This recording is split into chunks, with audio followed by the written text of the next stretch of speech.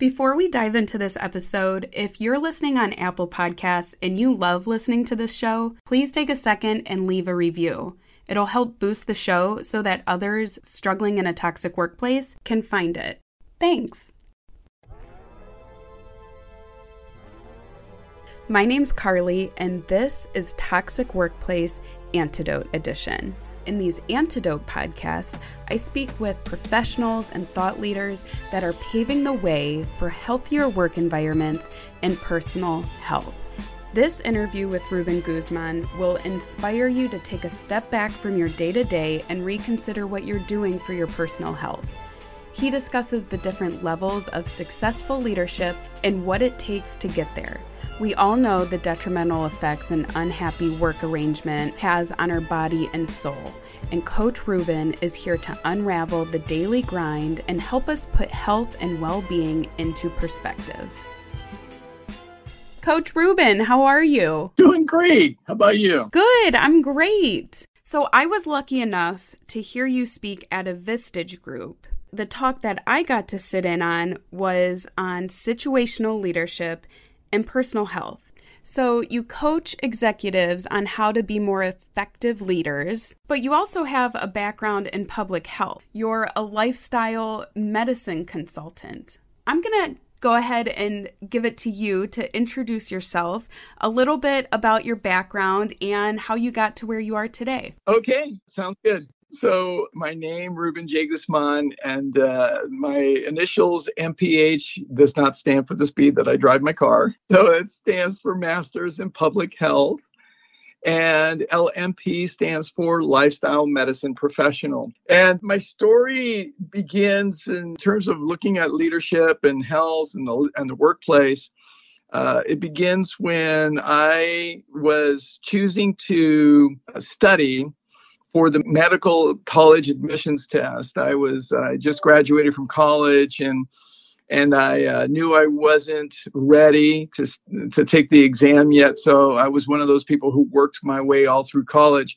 And so I decided to work in the hospital and study for the exam, which is what I did. And when I worked in the hospital, I started off working as a vampire. So I drew people's blood. And then I started doing everything in the lab, and part of my training was to perhaps become a medical technologist as a backup if I didn't become a physician and go to medical school. And then after about 6 months and completing that training, I went to become a pathologist assistant. So that was really quite amazing. So I did that for over a year and a half, and I looked at everything that came out of the surgical room, operating room every single day, and prepared them for examination. And I also did autopsies. Most of the autopsies were on people who had died from complications of chronic disease. So I got to see what it looks like on the inside when people die from stress, when they die from heart disease, when they die from cancer. And it's not a pretty sight. One autopsy changed everything for me. It was a woman in her mid-70s who had passed away from shortness of breath after a few hours. And the next day, Dr. Glover and I started to proceed on the autopsy. He said to me, "Ruben, take careful note. We may never see this again." And he was absolutely correct. Here was a woman in her mid-70s with internal organs as beautiful and pristine and flawless as a newborn. Absolutely extraordinary. Careful dissection revealed that she had an undiagnosed ventral septal defect that Dr. Glover said most people with that defect, the perforation between the chambers of the heart, would rarely live past their 20s. She beat the odds by over 50 years. And so Dr. Glover, being the consummate student that he was so inquisitive, and he said, "I need to talk to the family and find out more." So I got to sit in on that meeting, and Dr. Glover shared what he had discovered. And then he asked, "How did she live?" Profound question, right? And so the family shared that this woman was a Seventh-day Adventist who followed all the rules. So no meat, no dairy, no eggs, no processed foods, no refined sugar, no alcohol. Had a garden in her backyard, ate lots of fresh fruits and vegetables, walked 5 miles a day every day for over 40 years that they knew about. positive attitude, very loving, very compassionate. She was a mother, a grandmother, and a great-grandmother. So that led to a whole series of conversations that Dr. Glover and I had about the connection between lifestyle and longevity. And Dr. Glover was a student of lifestyle. He really was. He was a runner. He was very knowledgeable and meticulous about his diet. And one of the things that he challenged me to do was to do research on the Seventh-day Adventist. And back then, there was no real scientific publications, but there was information in National Geographic. That's where I found information about them. And Bill Butner, who actually wrote the book on the Blue Zones, had published information. He started his research in publishing it in National Geographic first. So the Blue Zones are the 5 longest living groups of people on the face of the planet, including the Seventh-day Adventists in Loma Linda, predominantly, the Okinawans in Japan, the Nicoya Peninsula in Costa Rica, a group in Sardinia, Italy, and also a group in Ikaria, Greece. What's interesting here is that we have done enough research on these people to look at what is it that contributes to them living over the age of 100 being healthy and vibrant. And it's all of these lifestyle factors. So there's so much to it. Not only is it their diet, but it's also that they're active, they're out in the sunshine, in the fresh air, they eat lots of fruits and vegetables, they're happy people. You know, it's so interesting, and I would say that people who follow a religion, regardless of the religion, tend to incorporate more of a structure into their daily life, a more principled lifestyle, which not only promotes spirituality, but it also promotes physical health. Yeah, and there's a tremendous amount of focus on those principles of healthy living. You're absolutely correct.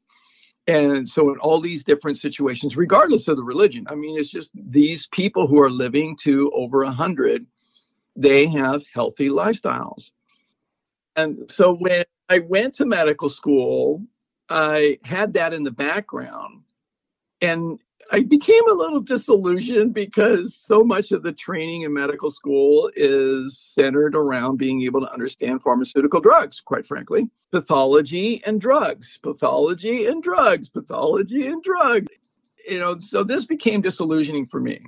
And I had been studying on my own independently about the Seventh-day Adventists and the people in the Blue Zones. And I'm thinking to myself, I know there's a better way. So I talked to my advisor and I presented the case to him. I said, I would like to do research. I am interested in actually doing an MD PhD track and doing research and splitting my second year curriculum so I can start to do the literature review. He says, okay, I'll approve that. So I did exactly that. When I finished my literature review, I presented it to my advisor and he says, Ruben, you're on to something. But quite frankly, we don't have the resources here for you. So you may want to consider doing some training in public health. That might be a good place for you to start off with, and then finish that up and see where that leads you. You always have the option to come back and finish up as the MD. I said, okay, that sounds better to me. So that's what I did. I went to UCLA, got my master's in public health, loved my program. It was awesome. So that's actually one of the reasons why I wanted you on this podcast is because people in toxic workplaces or bad work environments, they're not healthy mentally, physically, and they're becoming more aware of how miserable they are, and people are sick of it. Absolutely, because people not only are sick of it, but they're also sick. We have people who are sick, and we have leaders who are sick, and they are sick not only physically, but mentally, emotionally, and spiritually. And see, because those are the 4 fundamental energies that we have as human beings. It's physical, emotional, mental, and spiritual energies, which you cannot separate. You cannot exclude one for the sake of the other. Those 4 energies are interrelated. So our physical well-being is absolutely going to affect how we feel, how we think, and our sense of purpose. It absolutely does. So interesting that you included leaders and not just the employees, which if you listen to the podcast, most of the stories actually as of now, all of the stories are employee stories who have dealt with a toxic boss, a narcissistic boss. But it's fair to say that, yes, these leaders of these companies are also experiencing unhealthy lifestyles or a lack of balance in their life or a lack of awareness of what a successful and healthy workplace looks like. Yes, because when you think about it, healthy leaders leads to healthy people and healthy organizations. And so when we're talking about healthy organizations, what most leaders miss, they're worried about a smart organization. A smart organization is profitable, meets all the financial standards. They're doing really well with their marketing and sales and advertising, and they're hitting their quarterly goals. All right. That's a smart organization.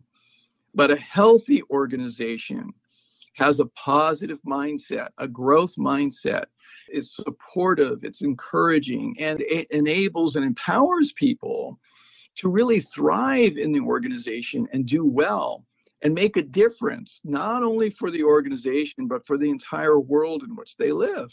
An intelligent leader who embraces health is going to recognize that, having a healthy workforce is actually going to benefit me and my organization in the long run. It's going to lead to greater productivity. It's going to lead to greater retention. It's going to lead to greater profitability. Yes.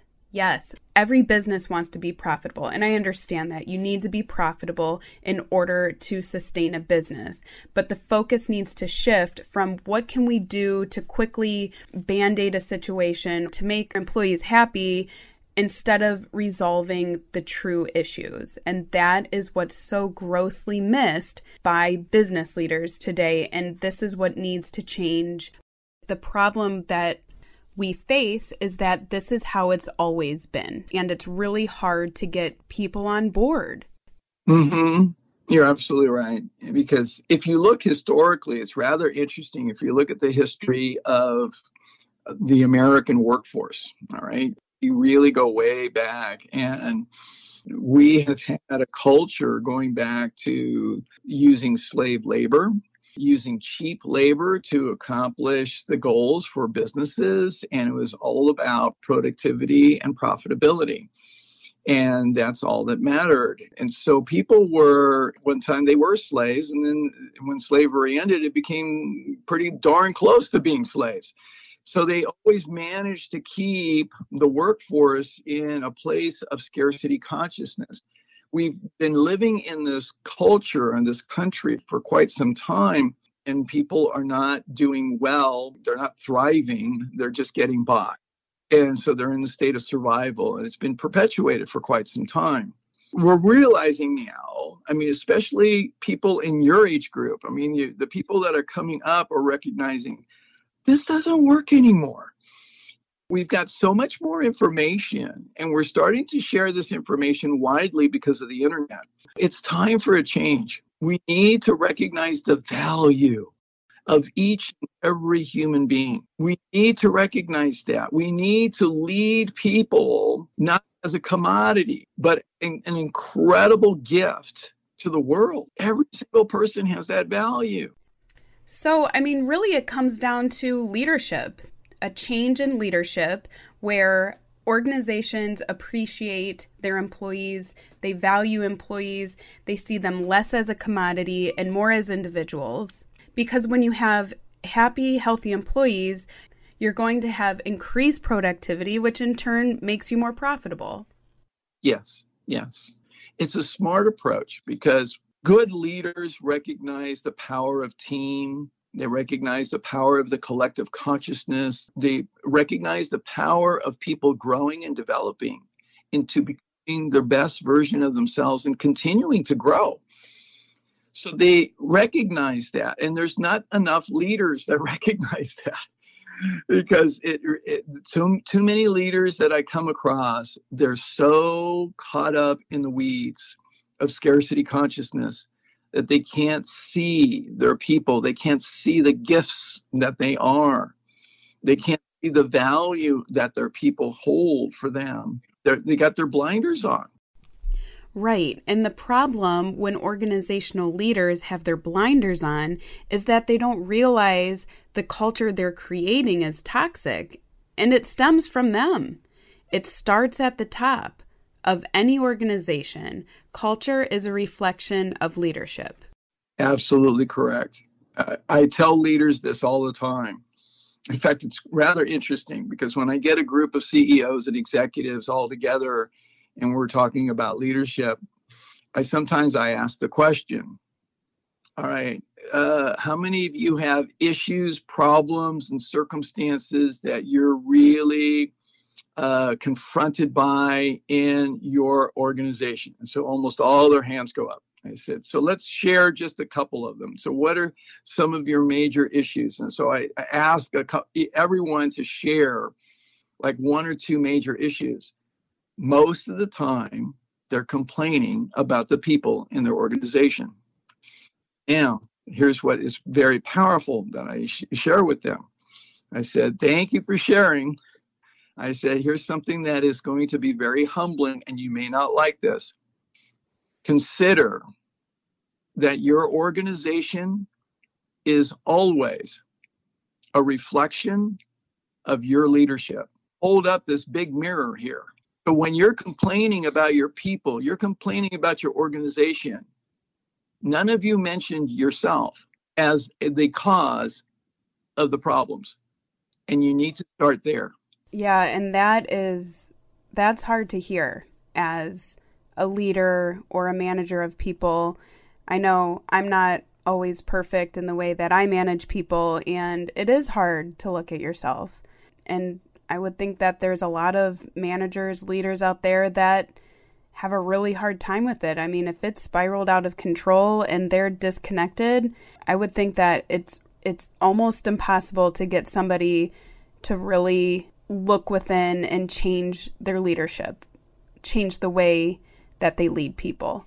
Well, most of the time I'm dealing with people who are open-minded, and which is a good thing. So they get it, even though it's very unsettling. They are unsettled by it. Don't get me wrong. It's humbling to confront the ugly truth. It really is. This is a part of leadership, is self-leadership. And I tell them this. I mean, I teach that there are 4 dimensions of leadership. Self-leadership is the first.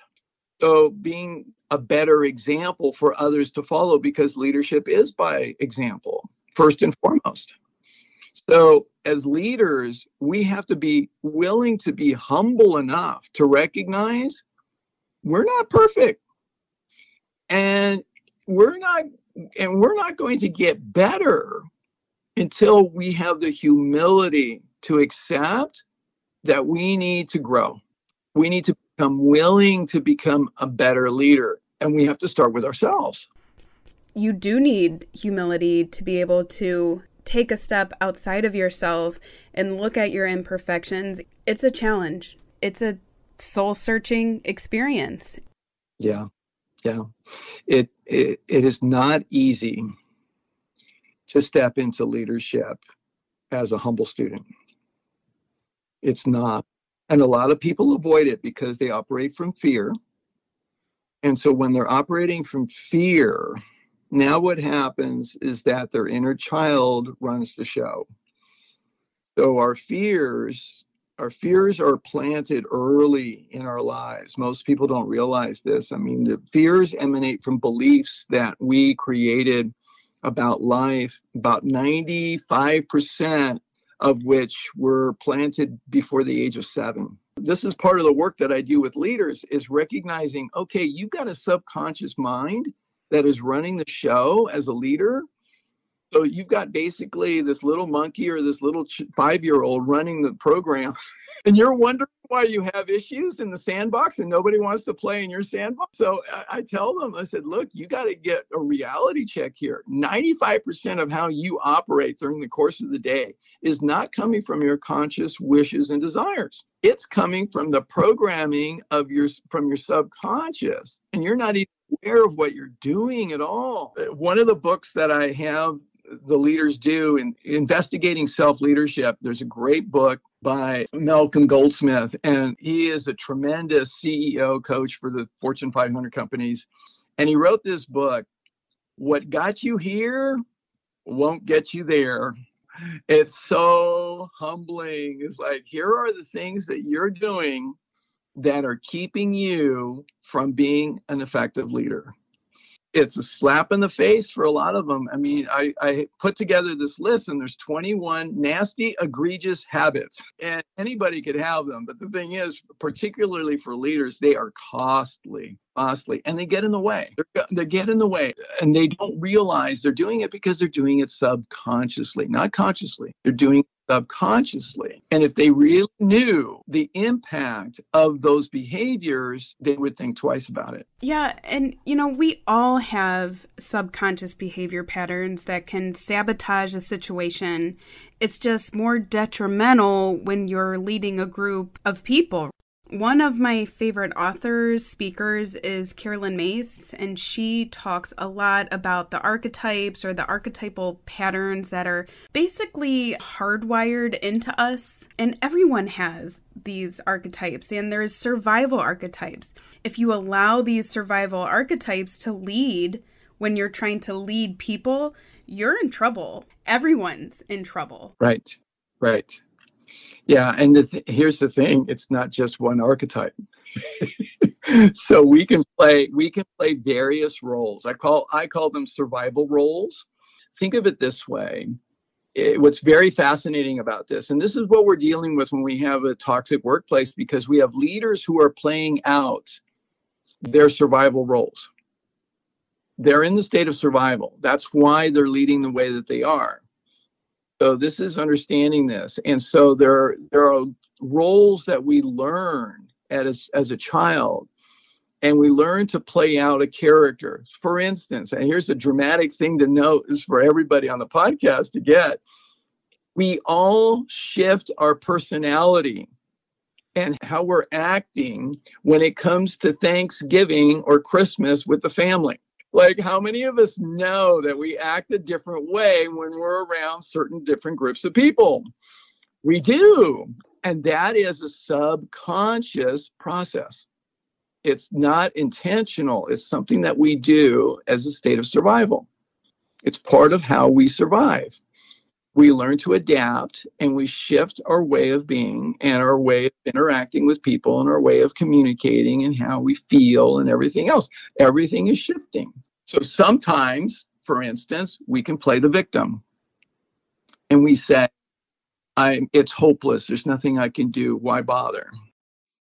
Sometimes we can play the martyr, and the martyr said, oh, you're more important than I am. I don't matter. I'm not good enough. So I'll sacrifice myself for you.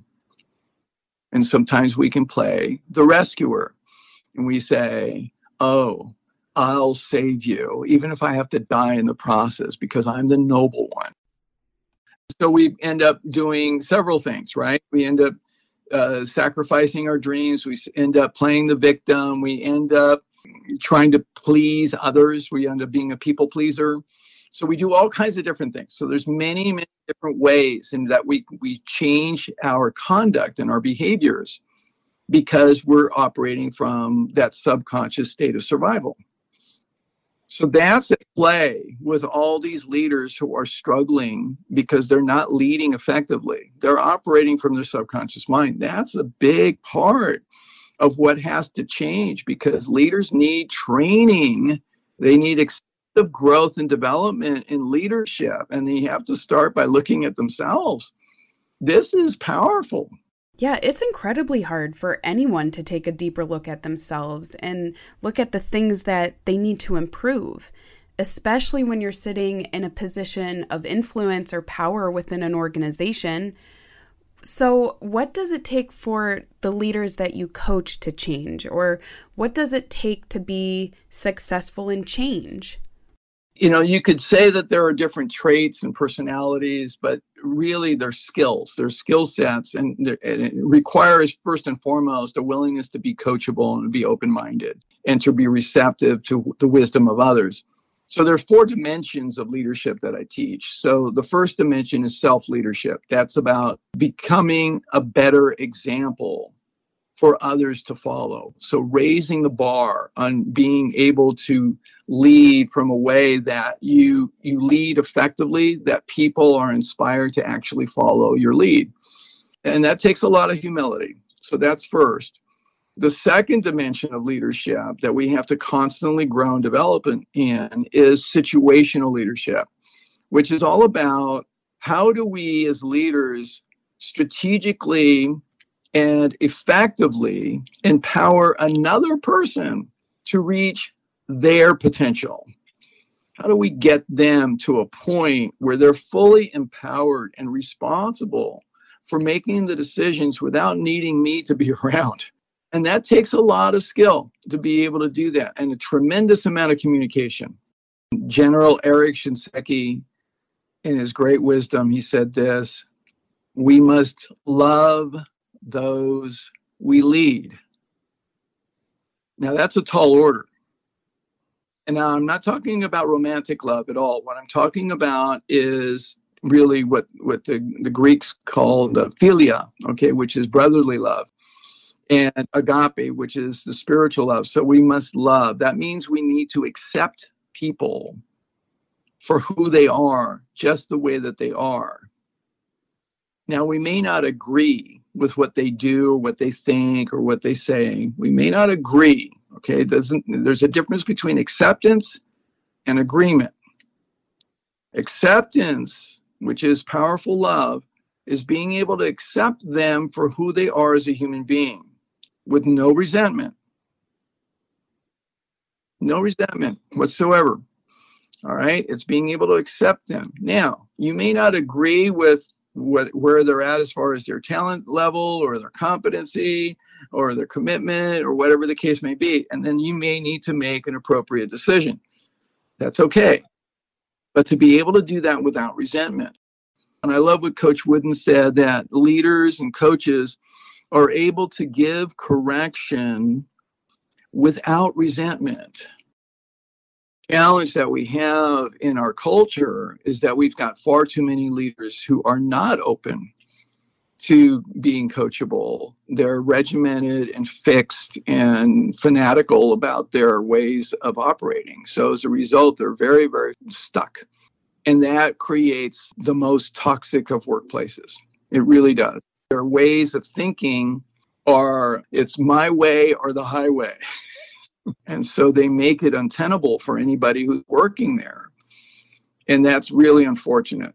So a lot of my listeners are people that have been in toxic work situations or are currently in toxic work situations, and they're dealing with these toxic bosses, these horrible work environments. What's your advice to these people that are in a hard situation and they're contemplating what they should do next and how they should manage it? Great question, because, a lot of us have been stuck in those situations. I certainly have. I've had very unhealthy leaders that I worked for, and it's not comfortable at all. It's very stressful. So I tell people, look, let's start with the foundation. Your health is your responsibility and nobody else's. All right. It's not your boss's responsibility. It's not your mother's responsibility. It's not your father's responsibility. It's your responsibility. So you're completely responsible for your health, for the life that you live, the quality of life that you live. If you get stuck in scarcity consciousness, then you're attracting a leader who's also stuck in scarcity consciousness.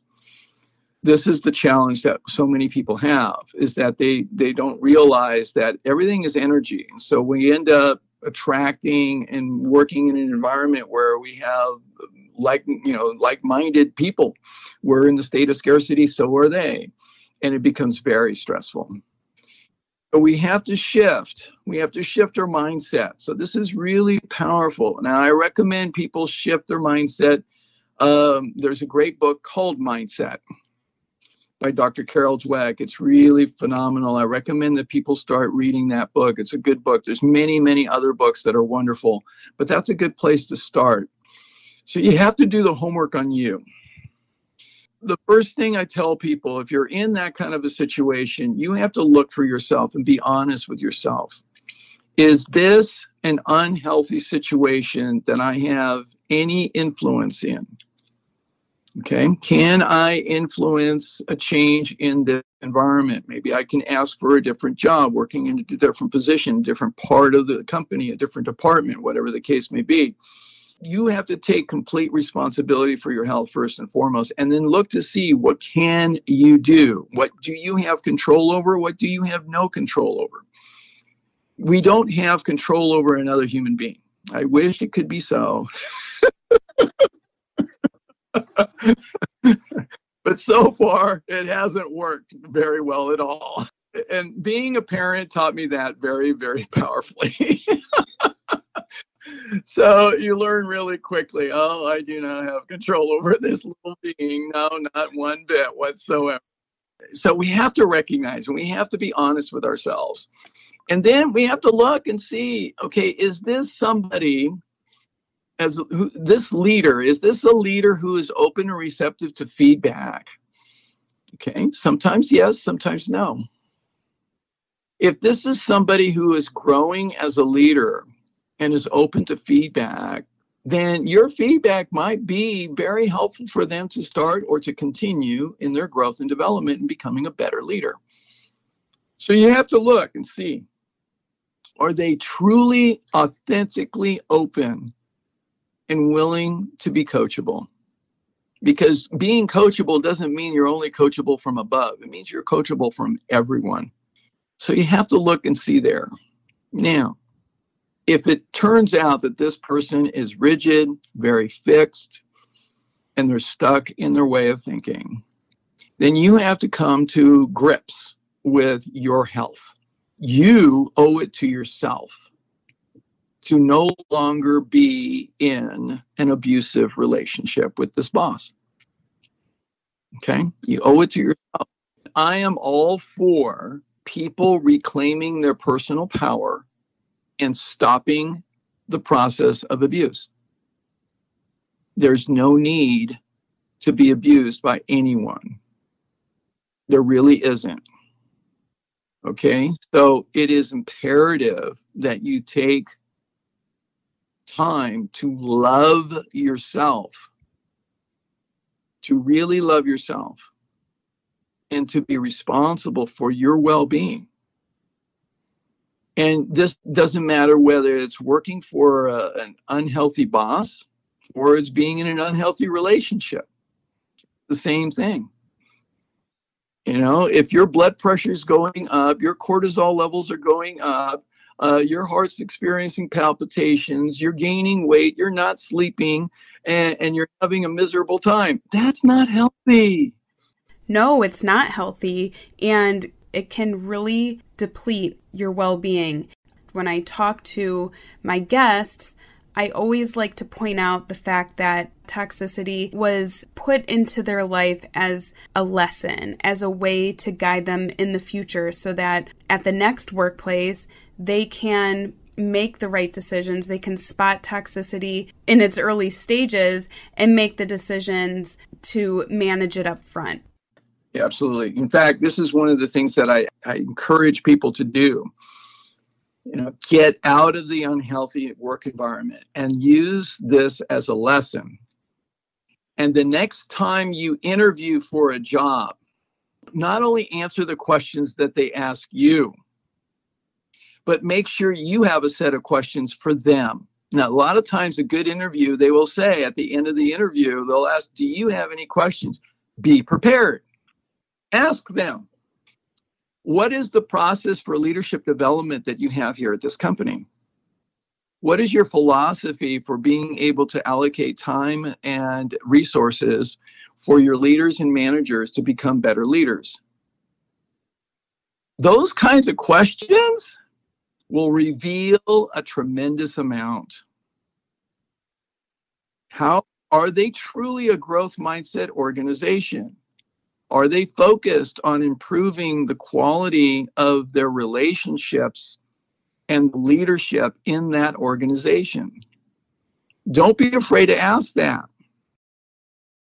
If I were to interview for a job today, I don't care where it is, I'm going to ask them, all right, do you allocate money and resources for growth and development for your entire leadership team, all managers?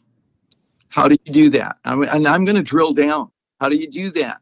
What coursework are they doing? What books are they reading? How are you reviewing that? All right. So I'm going to drill into that. And how do you check in with people regarding the quality of the leadership? Do you have surveys that you take amongst your workforce so that you can actually assess the job that your leadership team is doing? I'm going to drill in. I'm going to ask lots of questions about how they lead their leaders, because that's imperative for a quality organization to exist.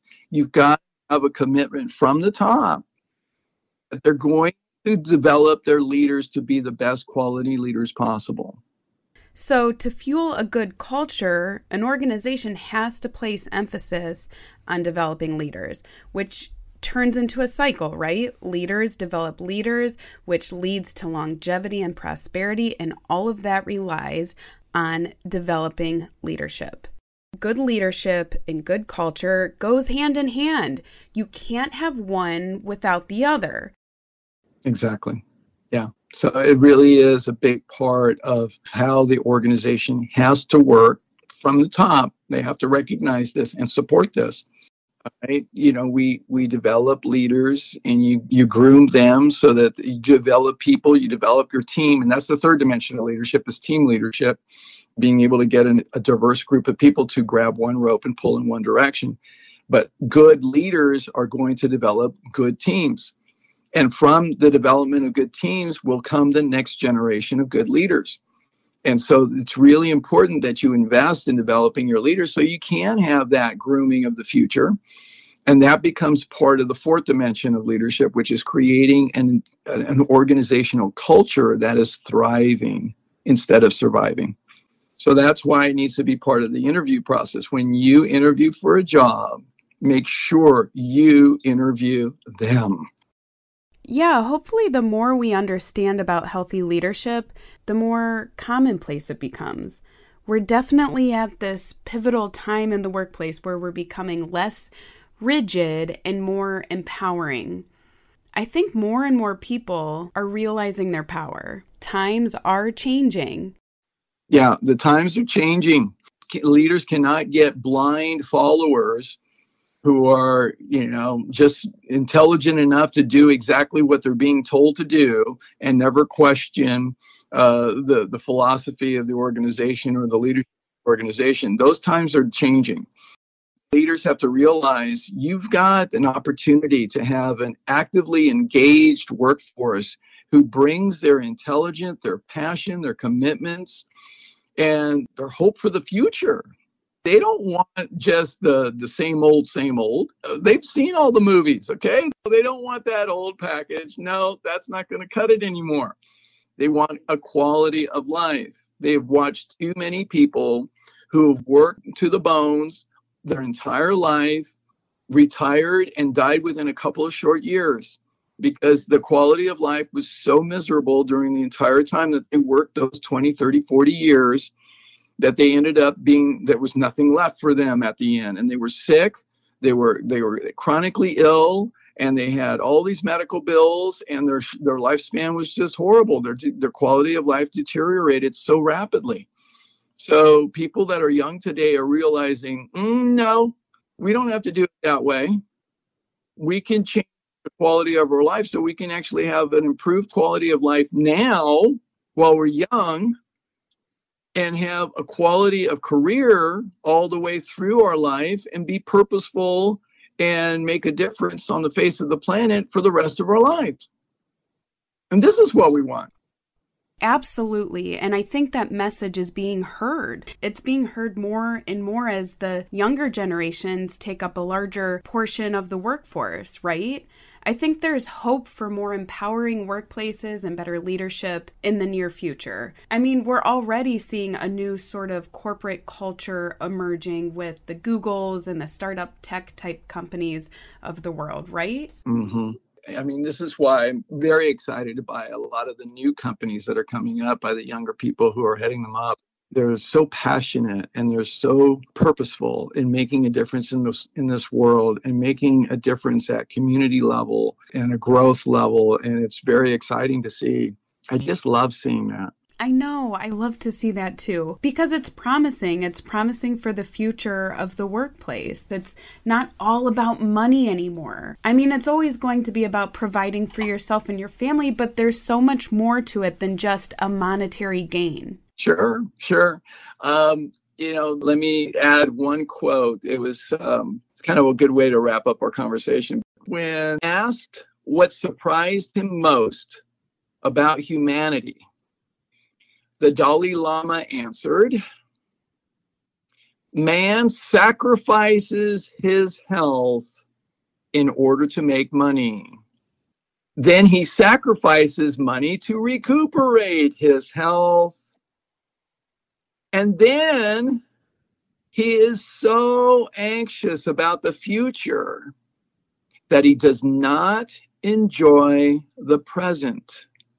The result being that he does not live in the present or the future. He lives as if he is never going to die, and then dies having never really lived." That is powerful. That resonates so much with every aspect of this conversation. Coach Ruben is full of inspiration to take back your life, to take back your health. He has a great website. There's all kinds of resources and blogs. It's coachruben.com. Ruben, what are some of the services and things that you offer? So some of the things that I offer on the executive level, I do professional performance coaching. I work one-on-one with executives or professionals who want to improve their professional performance in any area, in all areas. So it's very comprehensive. And a lot of times that includes their health, their relationships, their sleep habits, their communication habits, their time management. So a lot of things there. I do specialize in leadership development. I love taking organizational leaders, especially junior executives, and empowering them to be effective leaders, to really understand the foundations for effective and essential leadership. So those are two of my offerings with leadership.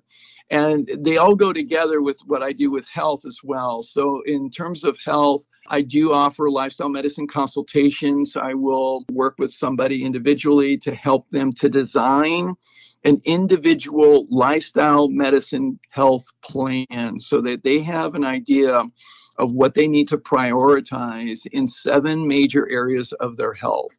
And it gets them a good start.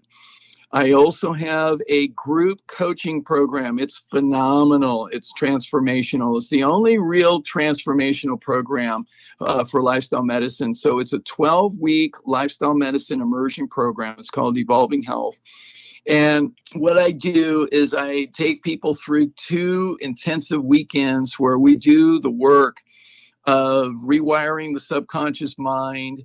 I give them the strategy. I lay out the proven strategy that's evidence-based, based on a lifestyle medicine approach to all the different areas of their lifestyle. We set up an arena for support and accountability, which is so exciting because we all perform better when we have positive support and accountability. And then I teach them and get them started on developing a track record of consistency. Because the way for us to be successful is to develop those tiny little habits sequentially and progressively that produce results. Habits produce results. So it's a very exciting group coaching program. I've had people successfully reverse their diabetes, reverse their heart disease, reverse cancer. I had one woman, she came into my program, a retired nurse, and she had lost a lot of weight, but she still had a ways to go. And she was still dealing with blood pressure and atrial fibrillation and difficulty walking, very, very great amount of difficulty in arthritic knees. And so we did the fine tuning with the course during the course of the programs. And she did it 4 times. It's designed to help people improve a different area of their life each time. So she took on 4 different areas of her life, each program. And as a result, she started walking when COVID hit, and she started walking a lot. And so she walked with her friends, and she would do that. And then Thanksgiving Day of 2019, she did a 10K in 1 hour and 41 minutes. 2 weeks later, she completed a marathon for the first time at the age of 69. And she's lost 70 pounds. She'll be the first one to tell you she's living her best life now. Yeah. And then I also do lifestyle and performance medicine immersion programs and programs for the workplace. So I will come in and do whether it's seminars, whether it's an entire comprehensive program, everything in between. So I do that for the workplace. It's exciting because to me, a healthy workforce is a fully productive workforce. It really makes a huge difference.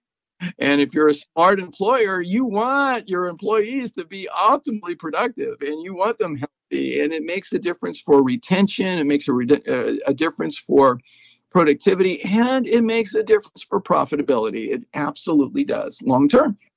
And my website is coachruben.com. And if you go to my website, and on the top, there's a tab for videos. And if you click on that, that will take you directly to my YouTube channel. So I've got lots of YouTubes. In fact, I'm going to be recording a whole bunch more. I have some of my recorded webinars. So there's lots of information, everything from communication to relationships to stress management, Alzheimer's, diabetes, heart disease, cancer, kidney disease, lots of different things that I address from a lifestyle medicine perspective. So there's plenty of resources there. And please share that with lots of people. I tell people this, please share it, because you never know. You just might save somebody's life by being able to give them information that can make a difference. I've had people come back to me after attending a seminar for free. I had one gentleman, he was an administrator for a school district. And so very bright, very intelligent man. His wife had been trying to persuade him to change his lifestyle, and he was resistant. And then he came to one of my seminars on diabetes because he had been suffering with diabetes for over 20 years. And so he attended the seminar, and he said, "Ruben, you're the first person that's ever made sense out of everything that you shared with me. It completely makes sense." So he came to the seminar for free. He did everything I shared with him. All right. 3 months later, he came to another seminar. He was 35 pounds lighter and off of all medications. He was a totally different human being. I tell people this all the time. The value of your health is priceless. It's priceless. I mean, quite frankly, you cannot pay me enough. Just do the work. And then tell me about it. That will be my reward, and it will be absolutely invaluable. I love seeing people transform their lives. I know my listeners want to transform their lives. Your message is so powerful. Coach Ruben, thank you so much for taking the time to talk with me today and sharing your message with the Toxic Workplace podcast. You're most welcome, Carlin. It's absolutely an honor. So thank you. If you didn't catch the books that Coach Ruben recommended, or you want links to his website or YouTube channel, check out the podcast notes.